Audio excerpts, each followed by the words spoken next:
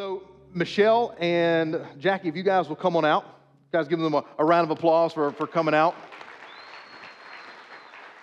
So they're going to share a little bit of their story, and Jackie here actually has the honor of going on both of the mission trips that we've done so far.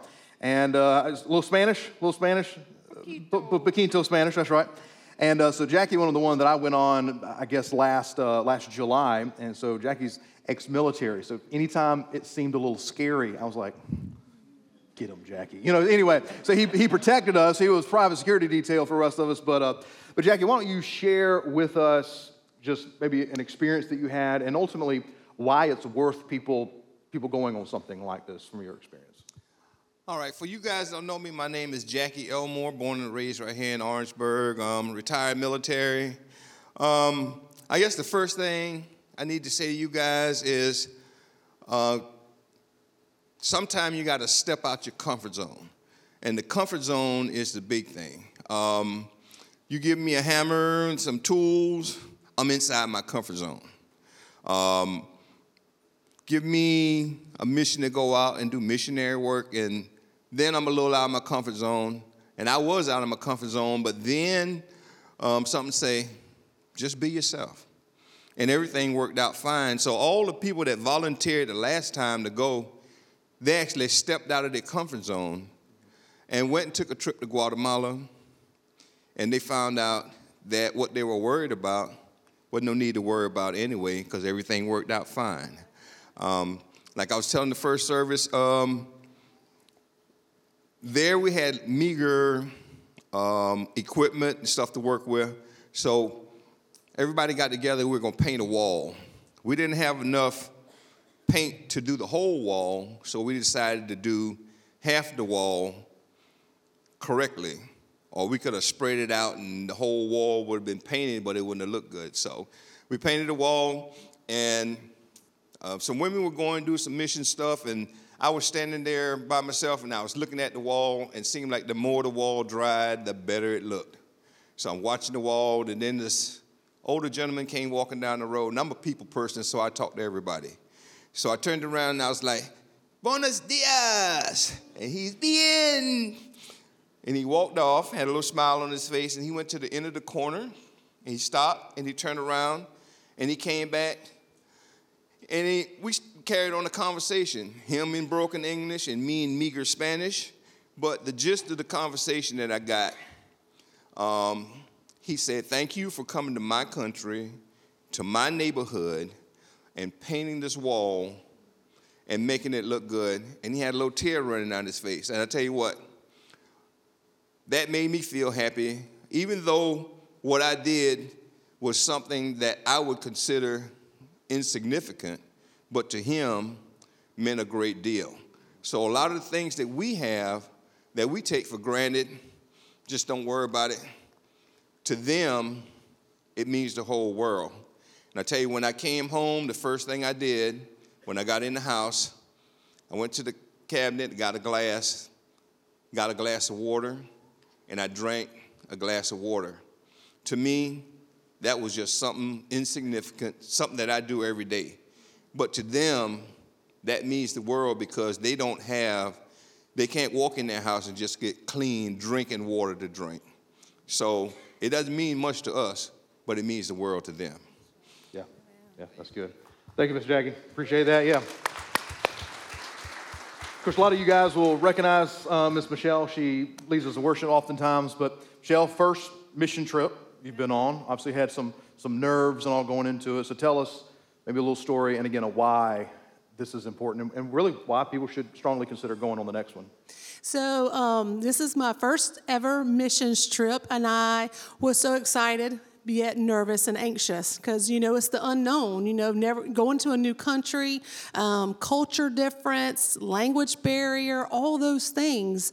And like I said in first service, you hear all the horror stories on the news, all these things. And so I was a little anxious, and my daughter, was going with me, and I'm like, I'm going to have to protect her. And then I found out I didn't need to because I had Mr. Jackie. And so it was okay. Just going on a trip with Jackie. Jackie. Just Then go on you're a trip safe. with You're Jackie. safe. As long as No he's pressure. going, you're No good, pressure. right? And so, so from the time we got there, on Sunday actually was confirmation for me that God was with us the whole time. And it was just, for me, it was a spiritual renewal. I thought I was going to bless people. I was going to share the gospel. I was going to serve. But guess what? It was the opposite. I was the one blessed. I was the one served. And so from the time on Sunday morning when we got in church and we got to sing together, songs we sing here, but in 2 languages, it was just this overwhelming emotion came over me. God was there. And so his presence was with us every single day. That was my prayer before I left. Lord, I want to see your glory. I want to see your beauty. And he did just that. From sunrises, sunsets, the people, the place we stayed at. We were safe. We were okay. He had us covered. And I never once felt unsafe.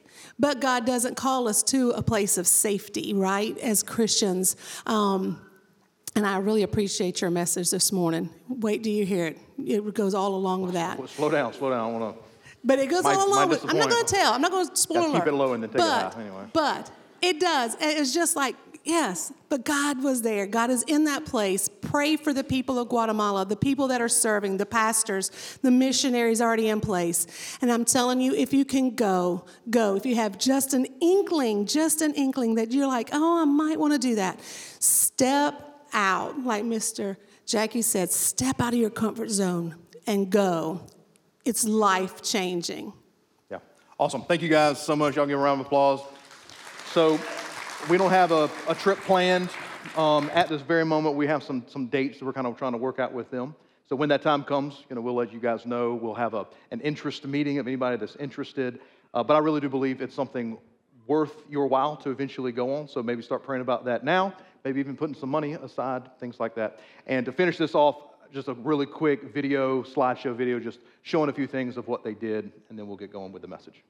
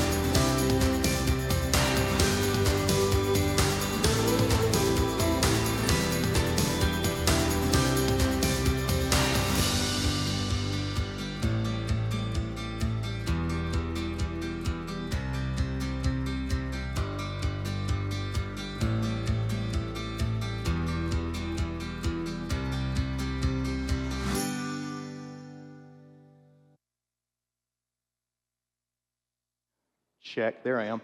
All right, and thank y'all to any of you that went on that trail. I think it was 18 total, and so what an awesome time they had.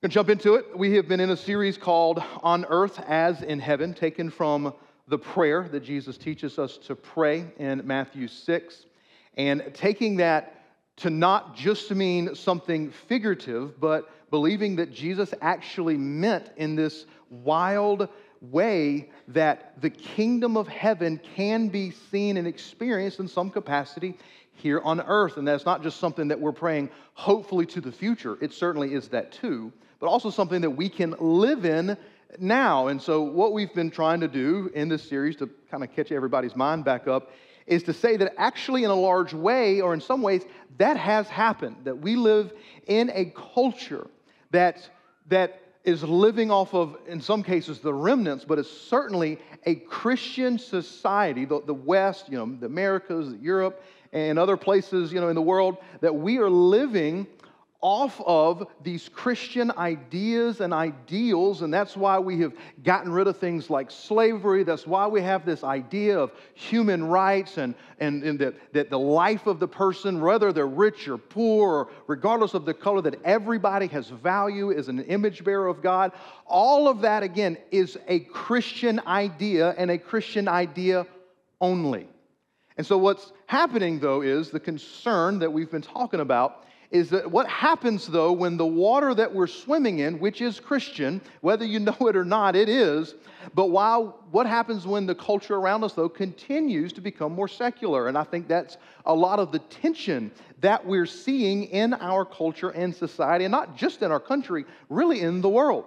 And so what we're trying to realize and own is the fact that the world that we love so much, and so many of the ideals that we hold dear, comes from a Christian way of living, comes from a Christian way of thinking, that in some cases, by valuing people regardless of who they are, is a part of what heaven on earth looks like.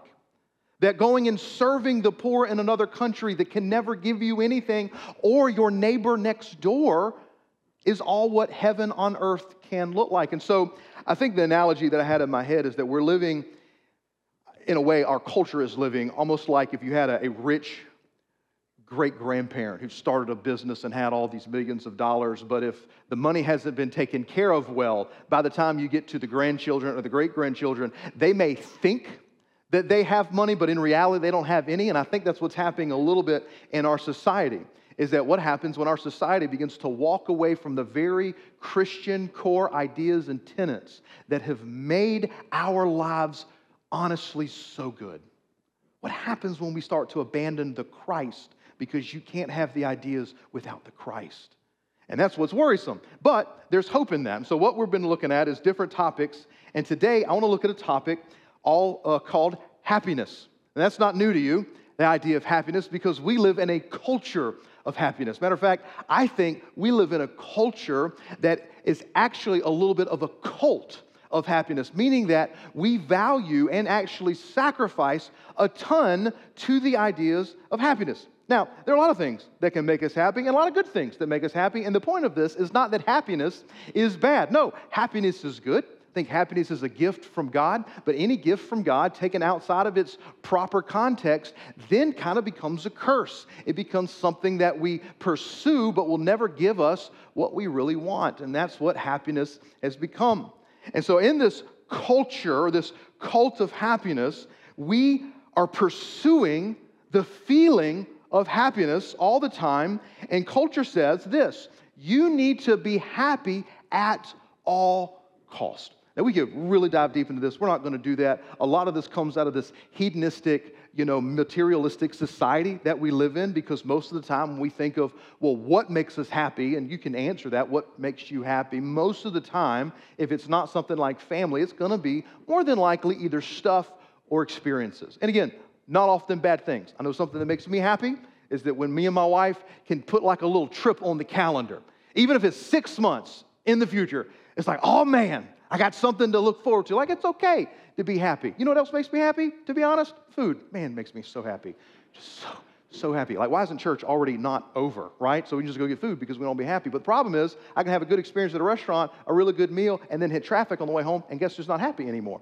Because happy is based on your circumstances. It's outside pressures coming in really determine whether you're happy or not. And of course, we have then this culture of happiness, of where we try to maintain our happiness. And we even have evangelists in this cult of happiness that we live in. An example of this is the guy named Jim Rohn. You probably have never heard of him. He's passed away 10, 15 years ago. He wrote a book called How to Obtain Wealth and Happiness, because that's how we typically do it in a materialistic, hedonistic society. Happiness equals wealth, wealth equals happiness. So if we can all be rich, we can all be happy, and that's the utopia idea of America, which is a lie, by the way. Because it's funny, on that note real fast, every single person that has ever gone on like a mission trip, and this message isn't about a mission trip, but it's a good example, they go and they come back saying the same thing. Everybody over there just seems so happy. They don't hardly have clean drinking water. They don't have the healthcare systems that we do. They live in poverty. They walk everywhere, but you talk to them, they just seem so much more happy than we do. And we come in thinking that we have the corner market on happiness, and maybe it's just because more doesn't always equal better. Like, you have more to watch right now on television. I don't think we're better off from that. I don't think that the greater selection of things at the grocery store actually mean things are better. No, I just think we just have more but less quality of everything, and I think the same applies with happiness. But back to this Jim Rohn guy, author of How to Attain Wealth and Happiness. He had a quote that happiness is not something you postpone to the future. That's dumb. You don't postpone happiness. No, it is something that you design, you bring into, you try to control in the present. You want to have it now. Just so you know, this guy was a mentor to people like Tony Robbins. You've heard probably Tony Robbins. He's not as popular now, but he's the, self-help guru and all that kind of stuff like that. Not a Christian guy, life coach, motivational guru. So this leads then to our culture having statements like this that you've heard. And again, sometimes it's not bad, but let's start at the not bad. If blank doesn't make you happy, then change it. And a positive of that would be, well, if your current health status maybe isn't making you happy, well, then change it. Start going to the gym, start eating healthier, getting up early, going to bed earlier, whatever. Maybe your current job really isn't making you happy. Well, it's okay. There's a lot of opportunities out there. That's the beautiful thing about our life in our country. Maybe go find something else that maybe makes you more happy. The places that this gets dangerous, though, because again, what is a cult of happiness? Happiness must be pursued at all costs. Then you have statements like this. Well, if your spouse isn't making you happy, then what? Nobody wants to say it. Find another one. Now look, I'm not trying to be outrageous. I have read that numerous places. That your happiness is up to you, and you can't depend on anybody else to make you happy. So if the person you have chosen to spend your life with is not making you happy, it is up to you. It is your right and responsibility to find somebody who will. That's devastating. And I would like to point out, not a very Christian way of thinking. So how have we gotten to here as a culture, in a culture that I have continually said that actually is Christian water that we're all swimming in, whether we recognize it or not. Even, and I would even go to say so far as this, even someone who claims to be an atheist is a Christian thinking atheist. They might not believe in a God, but they sure do think a lot like a Christian in how they value other people and what they think are the right responsibilities of our society. It's interesting how that seems to happen. Along with this pursuit of happiness has also led to some bad outcomes for society. It's pretty common for somebody to feel like their life or they're failing in life because they're not happy. I think that's perpetuated by our constant overload from social media and the internet of always watching other people who we assume to be happy. We have even statements about it. We're living vicariously through other people and their experiences, but in reality, what are we doing? We are judging our own circumstances and happiness based on what we see on our phone. Because the truth is, shocker, they might not be as happy as you think. Matter of fact, the statistics are showing that most people aren't. Matter of fact, and again, I want to be very gentle with this, but I think it's worth knowing that there has been a 400% increase.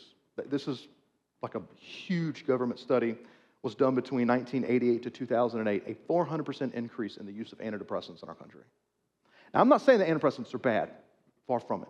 I think that there are absolutely times and seasons for that. But what has happened that in just 20 years, and it hasn't gone back down. I mean, it's only continued to rise. Not quite at that same rate, but it has continued to rise in every age demographic, including teens and preteens. What is going on in our culture to where the only way we can seem to survive and be happy is to take something that actually changes how we perceive and think? And again, that may be necessary for you, and I'm not a doctor. You certainly need to talk about that, but it's still interesting, right? Like, I'm not the only one that thinks that 400%, that's tremendous. What's happening? Well, what happens is when you start to realize that the pursuit of happiness is impossible, that you can chase happiness, and part of the chasing leads you to become less happy. Well, there's a Christian response to this, and we don't actually use the term happy usually in Christianity, do we? We have another word. So if you've been to church before, you know what that word is, 3-letter word called joy. Joy, right. Happy, happy, happy. I mean, it's a song like that. Anyway, we're not going to sing. Joy. And so the truth, though, is that we don't use joy a lot because I think joy sounds like a churchy word, so then we kind of supplant it to be happy, but the difference, actually, there's a big difference between joy and happiness, though. I would say that happiness, while, again, a good thing, is a fleeting thing. Joy is a very different thing, as we're going to learn today. And so let's look at a story in which Jesus is actually explaining to his disciples his vision, his version of what his joy that he gives actually is. John 16, starting in verse 16.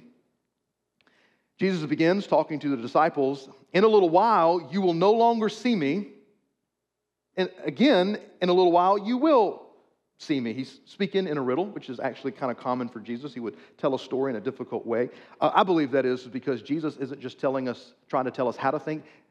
The Bible, Jesus is trying to teach you how to think, just so you know.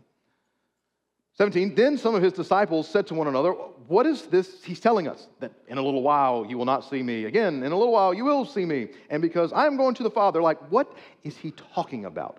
But they said, "What is he saying in a little while? We don't know what he's talking about." 19, Jesus knew they wanted to ask him.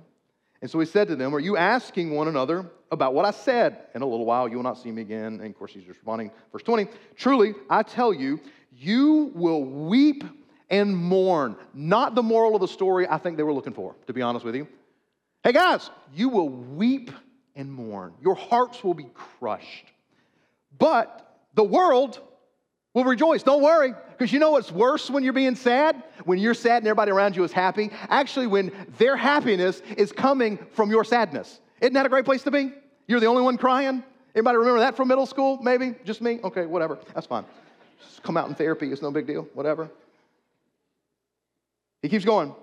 "You will become sorrowful, but your sorrow will turn to joy." See, when a woman is in labor, she has pain because her time has come. But when she gives birth to a child, she no longer remembers the suffering because of the joy that a person has been brought into the world. See, what a beautiful picture. After pain comes joy. "So you will have sorrow now, but I will see you again, and your hearts will rejoice, and no one, this is a really big statement, no one will take away your joy from you." Wow. Let's think about that. So what Jesus is talking about here is, of course, his soon-to-come death and resurrection. Of course, we're reading this story in hindsight, knowing what the disciples at that moment did not know. So Jesus speaks in a riddle. There will be a moment when you won't see me. And then, after a short while, you'll see me again. And of course, we all know what that meant. But I don't think we can fathom that in those moments between the crucifixion and the resurrection, because let's put this into just a brief context. You've been following this guy. The disciples have been following this guy. Many of them given up their life and livelihood, following Jesus around. They are now convinced that he is God in flesh, the Messiah, the promised one from heaven. Not just because of what he says, because of what he has done. At this point, Jesus has not only healed and walked on water and calmed storms and fed thousands of people off of just a small meal. He has brought a guy back to life But then, how crazy is it? He's God, and yet Rome still kills him. Like, you thought about that? How powerful is Rome if not only in the last 100 years have they taken your homeland from you, enslaved you, making you and your family and your ancestral land pay their taxes to some wicked pagan emperor thousands of miles away. When God comes to the planet, they kill him. Like, you think about that. Pontius Pilate put Jesus to the cross. The religious leaders crucify him, and they put him to death. The sorrow that they must have felt. But then, of course, that sorrow turned to what? Joy. Why? Well, because Jesus, 3 days later, walks out of the tomb. And so then the promise of your hearts will rejoice and no one will take your joy from you. So obviously joy is something very different than happiness, because what do we know about the disciples and their ministry? I'm just simple yes and no questions here. You can respond back, not trick questions. From what we know of the disciples, post-resurrection and ascension of Jesus, when they started the ministry, was it easy on them? Yes or no? No, absolutely not. Were they well liked? No. Were they ever financially well off? Nope. Did they gain any political power or status? Matter of fact, legend tells us that every one of the disciples, except for the Apostle John, were all martyred, some of them in pretty horrific ways. Legend tells us that Peter was crucified, again, a horrific way to die, and John didn't get off easy. He was exiled to an island for the rest of his life to live in solitude, so I guess he couldn't tell people about Jesus, but don't worry, he wrote 1st, 2nd, and 3rd John and the book of Revelations there, so God worked it out anyway. I'm just telling you that they did not walk into a happy life, but they lived a joyful life. So joy and happiness are very different, and so we can learn two things. One, joy is not happiness, because happiness is a feeling. Happiness is something that you chase, not something that you have, not something that like is a part of you. And number two, joy is not empty of sorrow and pain. Matter of fact, what Jesus is actually teaching us here is that the birthplace of joy often starts in pain. That's the difference of happiness. Happiness doesn't come from pain. Happiness is an escape away from pain, where joy actually can be found inside of and coming out of. And again, why does he use the illustration of a birth? Of course, I'm not a woman, but I have a wife. We have 3 kids. And you know what's crazy? Regardless of how traumatic the birth is, listen, Allison almost died after her 2nd kid. And you know what? But for the joy of our children, you're like, let's do it again. What insanity is that, right? Some of y'all women, look, go back in your family tree. Some of your great-grandmamas had like 12 kids, bro. Must have really loved kids back then. My goodness gracious. But joy isn't empty of pain and sorrow. It actually comes from it. So here's a good working definition of joy that I kind of pulled together from several different resources I think is pretty good. The Christian joy is a settled emotional state. It's still an emotional thing, still a mind and a heart thing. It's a settled emotional state of contentment, confidence, and hope found in Jesus Christ. It's produced by the Spirit. It is a fruit of the Spirit, and is cultivated, grown, kept growing by a close relationship with God. So I think maybe the best way to think about joy, because here's the problem that I faced. I felt like putting this together. We've all heard a joy sermon before. If you've been in church, you've heard a sermon on joy and how we're supposed to be joyful, rejoice in the Lord. Oh, that's what it is. Again, I say rejoice. Whatever. I'll sing it alone in my car. So I want to think of joy in a different way. And I believe that the Lord kind of brought it to mind. I want you to think of it this way, that joy is like momentum. Matter of fact, the momentum of joy. So what I mean by momentum, if you've ever been to Gatlinburg, Tennessee, and you walk on the street and you go in front of the Ripley's, believe it or not, they have one of these things, one of those things. It's like a 5,000-pound smooth boulder of granite that's been honed down to be perfectly symmetrical, and it's sitting on some sort of platform in a bed of water. And of course, you walk up to it, and your brain tells you that's not going to move. That's not going to move. But of course, It's got this magical kind of thing where you start to push it. And even like a kid can start to push it. And what's really cool is even though it's a little tough to get going at first, man, you get a few people in on it, I mean, that thing really starts to move. Once it starts to move, though, because by the laws of physics, of which I didn't do really well in science, but they tell me some sort of scientific magic happens, and it's really difficult to stop. Why? Because it has momentum. And I think that's what joy actually is. See, momentum, it's difficult to get going sometimes, but once it is going, it is impossible to stop. And so joy is like momentum. Why would I say that? Because number one, joy is not based on circumstances. Joy is the power to get you through them.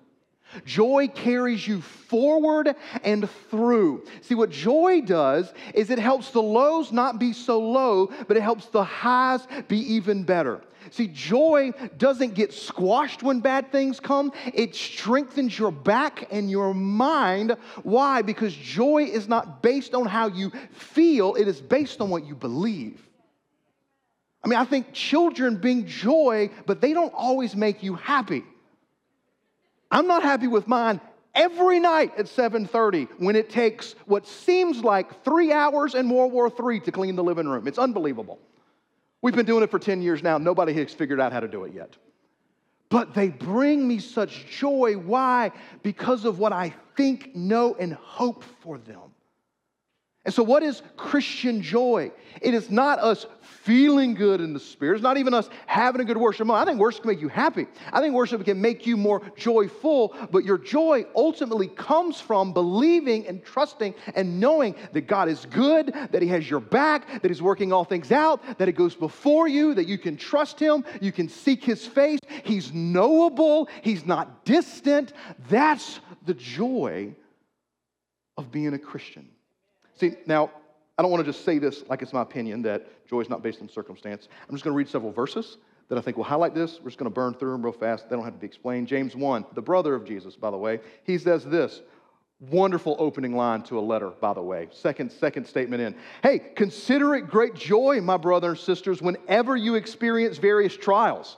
No thank you. I don't think that's the way I really want to feel. But why is James saying that? Because he knows that joy is not happiness. Because you know that the testing of your faith produces endurance. And let endurance have its full effect so that you may be mature and complete, lacking nothing. See, I think our cult of happiness, what that does is instead of us allowing endurance and maturity to grow our joy, instead of us allowing joy to have the momentum, we actually squash our joy because we're constantly chasing happiness. If you're chasing happiness, you can't go through bad things. What does happiness sound like when bad things come? God, why have you forgotten me? God, why don't you love me? Why have you abandoned me? I've done all the right things. Why is this happening to me? Why me? That's what happiness says, but joy says, of course it's me. Thank you. I know you're growing me. You don't send me through something alone, and you always know where you're wanting to take me. Romans 12, rejoice in hope. Be patient in affliction and be persistent in prayer. Share with the saints in all their need, pursue hospitality, and bless those who curse you. Bless and do not curse. That can only come from a joyful heart. The words of Jesus himself in Matthew 5, you are blessed when they insult you and persecute you. See, you thought it was just your mama when they were picking on you. Says, baby, they're just jealous of you. Listen, maybe your mom was kind of right because Jesus says, bless you when you are cursed and they persecute you and falsely say all sorts of kind of evil things against you because of me. Be glad and what? Rejoice. Be joyful because your reward is great in heaven. Hebrews 12. I just love this verse. Spoke about it the other week, but let us run with endurance the race that lies before us, keeping our eyes on Jesus, the pioneer and perfecter of our faith. I love this statement here. For the what? The joy. For the joy set before him, what did Jesus do? He endured the cross, despising the shame, and is now seated at the right hand of the throne of God. For the joy that lay before him. Listen, what was Jesus' joy? It was obeying the Father and what he knew he was doing for you. We, us, his people, we were the momentum that enabled Jesus, even Jesus, to have the joy to go to the cross. I don't think Jesus was happy there, but he was still full of joy because he was in the Father's will. I think that is an incredibly powerful idea. And what I have been trying to do, honestly, even in my own heart, because I don't want you to think that like I get it all. And the series has been really a challenge for me, as I think it always should be for all of us. It's God's word. It should challenge us. Is I just wonder if maybe that's the problem with society at large. Because like there are still a ton of professing Christians like in this country, in the West, in Europe, in other places like that. These almost post-Christian countries that we kind of want to live in. I mean, the vast majority of people in this country, the vast majority of people in our government, like claim to be Christians. Now, it's easy to claim to be a Christian. Jesus also says you will be known by your fruit, by the way. So just claiming it doesn't mean that you are one. But I just wonder, though, is it that we have fallen for the lie of where we think happiness is the goal? And I know logically we're going to say, no, we know that's not right. But is that how we're living that out, though? Is that how I live it out? Is that how you live it out? That happiness isn't the main goal? Like it's actually okay to be unhappy as long as you're full of the Spirit and you have the joy of the Lord in your life?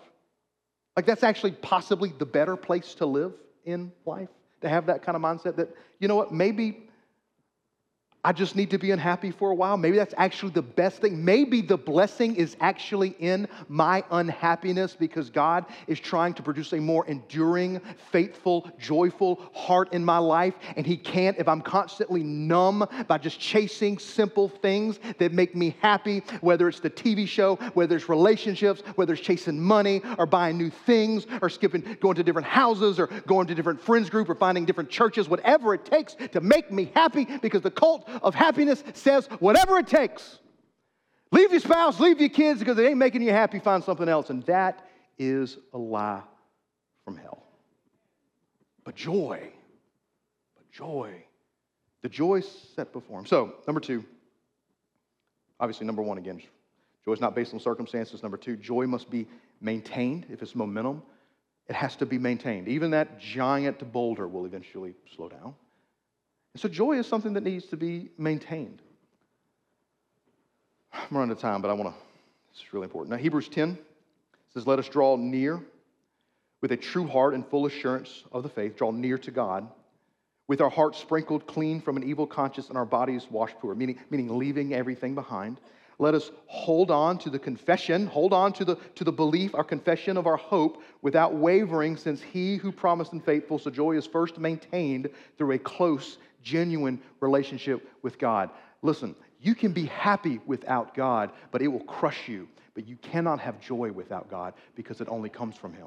That's just the way it works. It's not me. That's not my opinion. That's how the Bible presents it. If you want joy, you have to have God's active presence in your life. It is a fruit of the Spirit. The Spirit must be present. Again, you can be happy. I don't think lost people are unhappy. I just think that the pursuit of it is crushing all of us. It is crushing us. So joy must be maintained through close relationship with God. Continues in Hebrews 10, verse 24, and also let us consider one another in order to provoke love and good works, not neglecting to gather together as some are in the habit of doing, but encouraging each other all the more as you see the day approaching.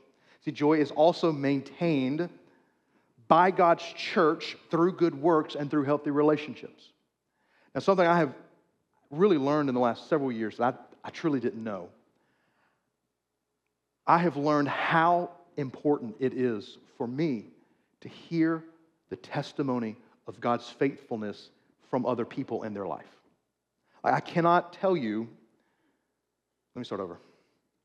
There have been several seasons in the last couple of years where I've had to face some heavy things, some hard things. I just got to be honest with you. It wasn't that the Bible wasn't working. I don't want to say that. The Word of God is always living and active. But what really produced confidence and joy in my heart is hearing someone else who had went through a similar thing and how God was faithful and brought them through. that is worth more than gold. Guess what? That can only happen in relationship. And so if you want joy, it isn't just a private relationship with you and God. That's great. It starts there. It's the fruit of the Spirit. But it is maintained and cultivated. It is grown in relationship with one another. And I know it's the preachery thing to do to tell you, y'all need to be in church all the time. But look, that is absolutely true. But it's more than that. It is being in Christian relationship with one another. I mean, obviously, we all know now that we can come and attend this thing like a movie theater, and you don't have to talk to nobody. Like, I'm not going to chase you down. You know, I mean, I guess I can, but it would be weird, and then you call the law, and it would just be a big mess, right? And we don't want any of those things. What you need to do is make it a priority in your own life. Now, I will say, as a church, we try so hard to have as many good systems and processes that allow you to connect with other people. The fact is, you don't all need to connect with me. Half of you might not even like me, and that's okay. You need to find people, though, that can be in your circle that when you're going through a hard time can help keep the momentum of joy going in your life. Because I'm telling you, it is a powerful, beautiful thing.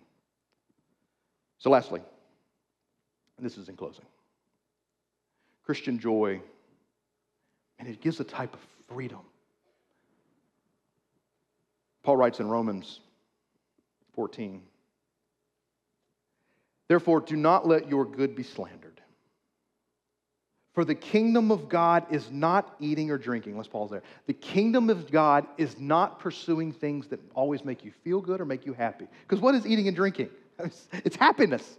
It's happiness. It feels good. Like if you have not eaten all day, and then you finally get that meal, like, oh, heavens, the dopamine rush, right? Like, this is what I was made for. But the kingdom of heaven is not that.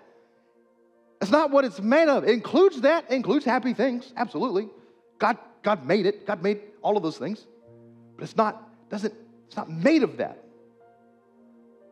What is the kingdom of God made of? It is made of righteousness, peace, and joy in the Holy Spirit. See, the kingdom of God is joy. So what does on earth as in heaven look like practically as far as joy is concerned? I think this is some good ways.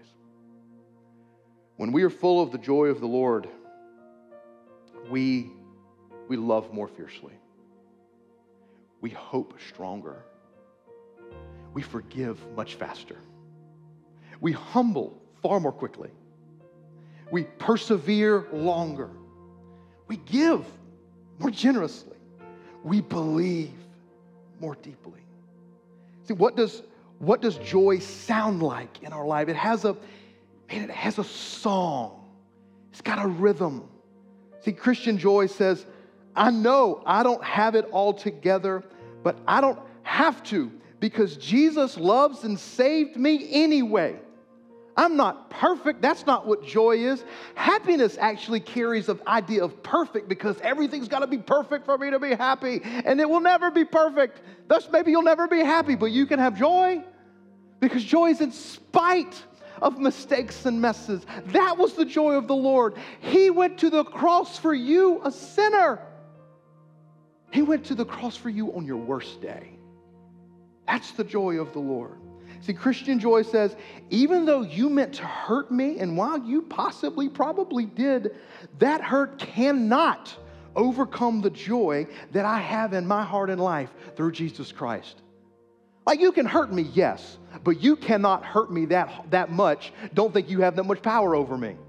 Because I am fueled by the momentum of the joy of God's kingdom.